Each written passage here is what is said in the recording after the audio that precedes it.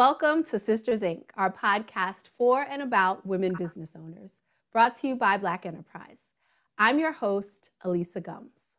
Black women are the fastest growing group of entrepreneurs in America, and on every episode of Sisters Inc., we'll sit down with one successful CEO and share how she slays the challenges of being a Black woman in business. Today's episode is all about perfecting the pop-up. We're chatting with Kaylin Johnson Chandler, the founder and creative director of Effie's Paper, a lifestyle brand specializing in stationery, gifts, and desk accessories, and powered by Black Girl Magic. Welcome to Sisters Inc., Kaylin, and thanks so much for sitting down with us. Thank you for having me. It's an honor to be here.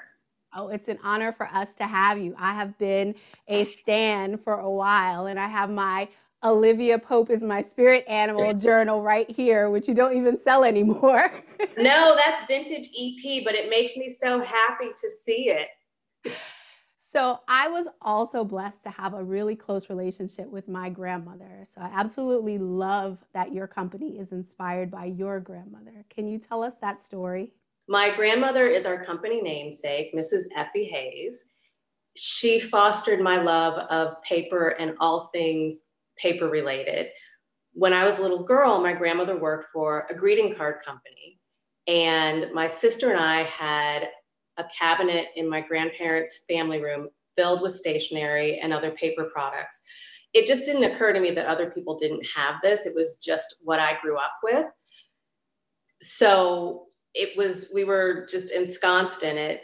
My grandmother had this belief that a proper lady should know how to write a wicked thank you note, wear the right shade of red lipstick, and always have a hanky in her purse. And I have followed those precepts to this day. So when I decided to start my stationery company, it just seemed fitting to name it after her. I mean, I kind of had my aha moment, and then the name came to me like that. Even though stationery is in your blood, you took a very circuitous path to becoming an entrepreneur. You were a lawyer and then a fashion stylist. Why did you decide to start a business? Good question. I am definitely the accidental entrepreneur. I grew up in a family where education was key, and getting as much as education as you could to get a job so that you could take care of yourself, as my father told my sister and I, was of the utmost importance. I didn't come from a family of entrepreneurs, and I just didn't know anything about entrepreneurship, to be quite honest with you. But I practiced law for almost 10 years at one of the world's largest law firms, and I hit the glass ceiling. And as that was happening, I had to make a decision about what to do. I had grown up at this firm. I had an opportunity to go somewhere else and become a partner, or just completely off ramp and figure out what I wanted to be when I grew up. And it was one of the scariest decisions I've ever made in my entire life. But as a couple of really close friends, each in their individual way, said to me, if you don't do it now, when? And if you take the leap, the net will appear. And I literally walked out on faith. I had the support of my then boyfriend, now husband, as well. And so that certainly helped. But I mean, I had a mortgage. I had this whole full life, and I was trying to figure out how I was going to be able to finance that and live in New York and, all the things. So fast forward, I left the firm. I started a fashion styling business for busy professionals because I was the friend that everybody came to when they needed an outfit to go to a black tie on, a special date, a job interview. And so it just kind of made sense to see if I could parlay that. I had a lot of relationships with doctors and lawyers and bankers. And so I started this business and things were going well. And I got some gigs where I was working with on-air talent. And in the middle of all of it, I wasn't loving it, because as much as I love fashion and style, helping other people get dressed was a proposition I didn't know to think about in terms of, we all have body conscious issues. Doesn't matter how big, how small, how tall, how short, how fat, how skinny, we're all worried about something. And my job, I learned my job was to be a bit of a psychologist and a handholder, and it wasn't fun for me. At the same time, I was in the middle of planning my wedding, and I had hired a graphic designer who was based in London, but her printers were based in India. And as a result of that and the time frame we were working on, she told me that I was going to have to find somebody in New York to print the collateral. Now, let's just take a step back. I love paper, I love stationery. So my paper budget was bigger than my dress budget. Like, I knew I could find a fabulous dress in Manhattan at a great price. But we had a destination wedding, and we had 4 days of events, and I wanted different paper for each event. And so I said, great. I happened to find this guy down the street from me. And I learned how to kind of art direct the graphic designer and her people. And I learned how to interact and talk the language that I needed to talk with the layout printer guy. So that process ended, and about 6 months later, I shouldn't say that process, I got married. But the process of dealing with these different people is really what I meant. About 6 months later, after I got married, I was sitting at my desk writing thank you notes. And I looked at everything around me, and the only thing that I loved, the only thing that made my heart leap was my wedding stationery. And that was stationery that I was able to get out of my head what I wanted, and this woman and her team made it come to life.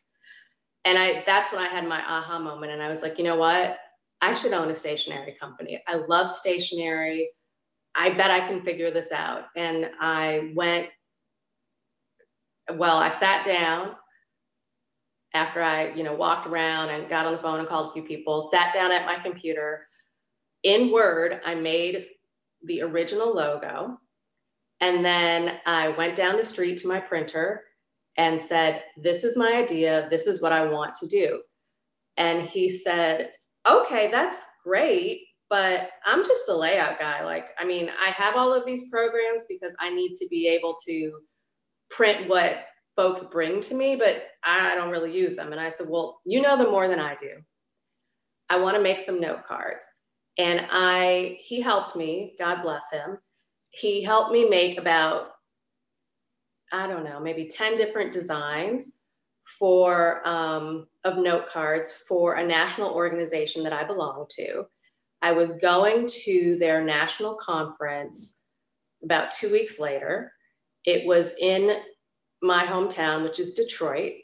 My mother and all of her friends, so the ladies that I had grown up with, are part of this organization. And my friends and I were now at the age where we too had joined. So I go to this conference. I'm walking around with my little paper tote bag filled with stationery. I'm bumping into people I haven't seen in years. And they're saying, hey, what's going on? It's so good to see you. And I was like, oh, I just got married and I started a stationery company. You want to see? And I pulled the stationery out, and they were like, oh my God, this is great. How much is it? And I sold out. And at that point, I got my proof of concept and knew that I was on to something, and went home and hired a graphic designer to help me with my first set of designs and to begin to teach me how to use these design programs. It's kind of as simple as that. I have to say you are in the right industry, because I have never before met a bride who said that her paper budget was bigger than her dress budget. That should have been your clue right there, that this is the path for you in life. So you sell on your website, you sell in local boutiques, you sell on Etsy now. Did you ever think that you might want a brick and mortar location, or was sort of e-commerce and other retailers always the plan for you? Never say never, but New York real estate is quite expensive. So the idea of opening up a brick and mortar, it just didn't quite honestly seem viable. And online seemed like the safer way to go. I will say, however, that hopefully, fingers crossed, this holiday season, we will be doing a pop-up of sorts at one of the urban space holiday markets. My chit is in for Bryant Park. So we'll see how that goes, and perhaps that'll parlay itself into something else. But for now, online is working for us. So speaking of pop-ups, that's what we're here to discuss. Were pop-ups always, part of the plan from the very beginning? Because you're doing like big scale pop-ups now, but usually when entrepreneurs think about pop-ups, they think about, their local crafts market or farmers market or other things like that. Like, what is your history, before now and these big ones with pop-ups? Well, everybody has to start someplace. So when I started out, I just didn't even know what I didn't know, to be perfectly honest. The more I dug in and learned and networked, I learned about these local artisan markets and things that you could do. And I certainly did my fair share of those. Learned a lot about merchandising and the kinds of products that sell well online versus the kinds of products that sell well in person. So that certainly helped to prime me for opportunities. And then honestly, I've been really lucky in that I've just met some great people along the way who, when they learned about something or had an opening or were doing something themselves, invited me to participate. And I'm the kind of person, when someone opens a door or gives me an opportunity, I'm gonna do, and this is probably the lawyer in me, I'm gonna do everything I can to hit it out of the ballpark and make certain that you make good on your extending your personal credit to me, so that if an opportunity comes up again, I'm one of the first people you think of. So let's talk about the networking that goes behind that, because you have had some awesome opportunities. I first met you many, many years ago at something that Macy's does called the Workshop, where they showcase designers of color and bring out, their customers, the media. That was an opportunity. You also last year were part of Buy from a Black Woman tour at H&M here in New York City, and then back for their holiday market. So how do you get plugged into these opportunities? Networking and quite frankly, girlfriends. I learned about the workshop at Macy's from a friend who worked at Macy's and told me about it. And that was I did the workshop in 2014. So my business and my foray into the world of stationery was very, very new. And I had heard about it online, but it wasn't something that I thought was appropriate for me, because I didn't think that I was at the right time and place. And she said to me, don't sell yourself short. I think you can do this. I wouldn't tell you if I wouldn't suggest it to you if I didn't think you could do it. And I said, okay. And I did it. And the same with Buy from a Black Woman. It's an organization created by a Black woman for Black female entrepreneurs to help showcase, spotlight, and push us into the mainstream. I joined the organization probably 4 or 5 years ago, and did what was asked of us. You know, if Nikki sent out an email saying, hey, I need you to do X, Y, and Z, and it was never a heavy lift, I would say, okay, I'll do X, Y, and Z. And then last June, actually, I think it was, when she partnered with H&M, got an email saying, hey, we're having a hands-on call, something I want to share with everyone. It's at 7:00 on Tuesday evening. I was in the middle of crazy for a huge project that I was working on, but I dialed in at 7:00. Everybody who dialed in got to be a part of that national tour last summer. And as I said to you, I wasn't going to show up and not do what I needed to do. So I did, and it was amazing and so much fun and overwhelming as well. I mean, the thing about being an entrepreneur is you have big dreams, but as a small business, and you have to have big dreams. Otherwise, I don't know what's going to get you up in the morning. But by the same token, as a small business, you have no idea how those dreams are going to be realized or if they are ever going to be realized.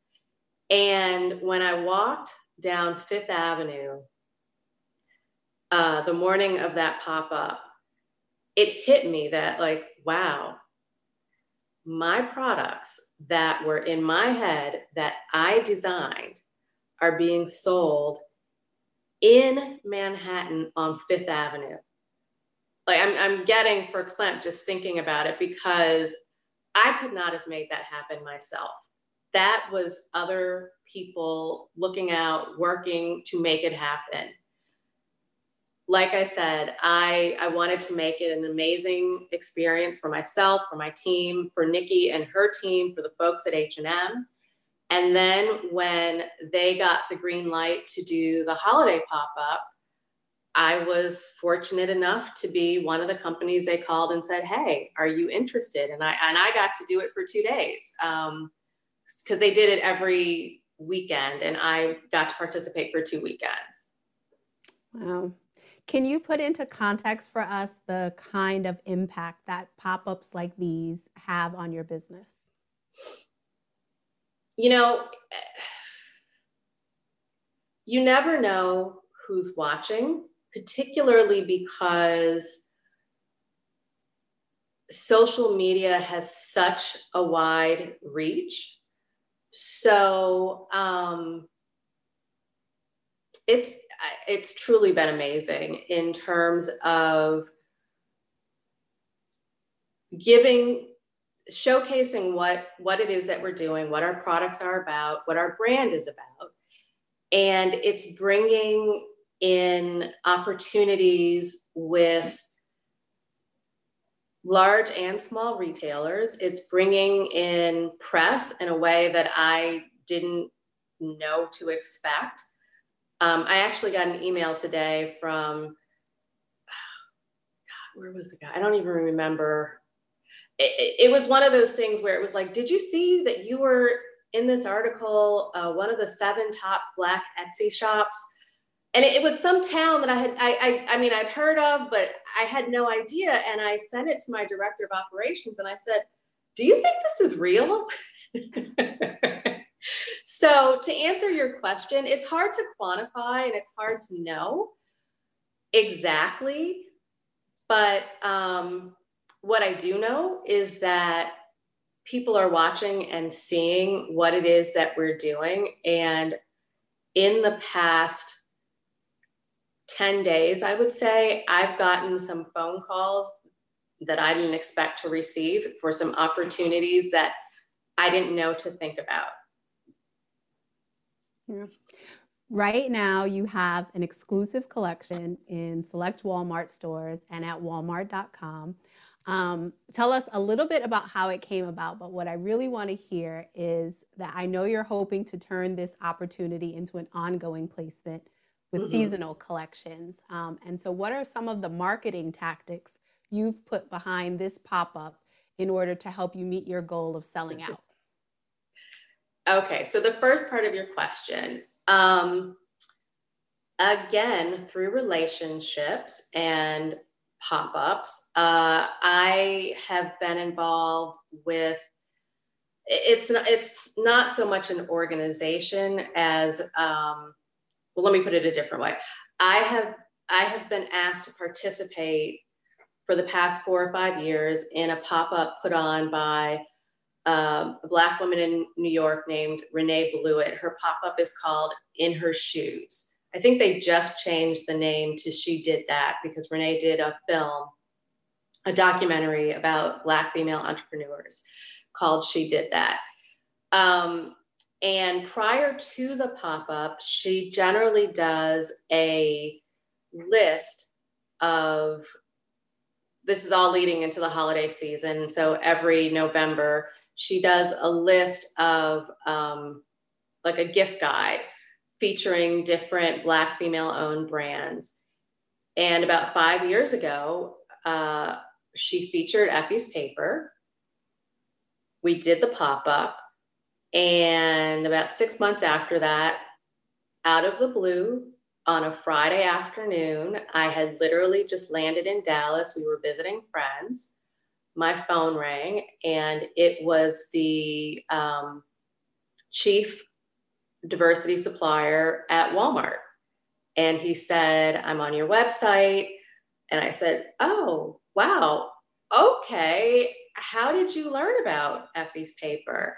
And he said, I read about you on Renee Blewett's blog, and I like your website, so I thought I would reach out.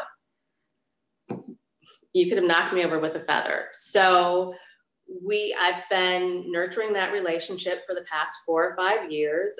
Again, I love paper. I believe in sending handwritten notes and holiday cards. So at the end of 2020, we sent him a holiday card, and the top of 2021, I got a phone call saying, hey, we are looking to bring more brands owned by people of color in store. I would love to connect you with the head of our paper and stationery division. Is this something you might be interested in? And I said, absolutely. And that's how this Walmart opportunity came to be. So again, we are a small company. I have a team of really hardworking, dedicated women, and I spell women with an X, but we're small. And this was a daunting prospect. But I was determined to do what I needed to do to make it happen. And we launched in 200 Walmart stores last week. So there's that. And then your question with respect to marketing, it's guerrilla marketing. It is reaching out to just about everybody I know to let them know about this opportunity and asking them to tell their friends and so on and so on and so on, which is what I did when I first started Effie's Paper. I've also learned in a short period of time that there are Walmart influencers. There are women and men who are making good livings on platforms like Instagram, influencing their audiences to buy from Walmart. And so I am partnering with some of those folks to help get the word out. And then I'm going to circle back a little bit because part of your question was just the branding of all of this. When we were talking with our buyer about what the display would look like and learned that it was something we could design and make it totally our own, I knew that that was my opportunity to do something that was very on brand for us, that would fit in with the stores, but would help us stand out so that, you know, God forbid if this doesn't move in the direction I'd like for it to, it's something that people will remember. And not only something that people will remember, but they will come to our social feeds and our website and see what we're about and learn more and, become a part of the fold. Because at the end of the day, this is, for me, an opportunity to just get the word out to people that might not have ever heard about us before. So I wanted to make sure that we had a good showing. Yeah. So somehow we have already run out of time, but I cannot let you go without asking you, with so much experience under your belt now, what advice do you have for other entrepreneurs who are considering pop-ups as a business strategy? Oh, do it, because you never know who's going to walk through. You absolutely never know. So it's worth the time, effort, and money to jump in and do it, and do it well. Thank you so much, Kaylin, for sharing your small business success story. Everyone out there, please take a look at the company website, effiespaper.com, and that's EFFIES paper.com. You can also follow them on Instagram, Twitter, or Pinterest at Effie's Paper, or on Facebook at Effie's Paper Stationery. Check out the podcast channel on blackenterprise.com to find Sisters Inc. and other podcasts from Black Enterprise experts, writers, and editors. Be sure to subscribe to Sisters Inc. on Apple Podcasts, SoundCloud, Spotify, or YouTube. And if you like what you hear, show us some love by leaving a 5-star review, or spread the word and put a sister on. This is Elisa Gumbs with Sisters Inc. for Black Enterprise. Thank you for listening.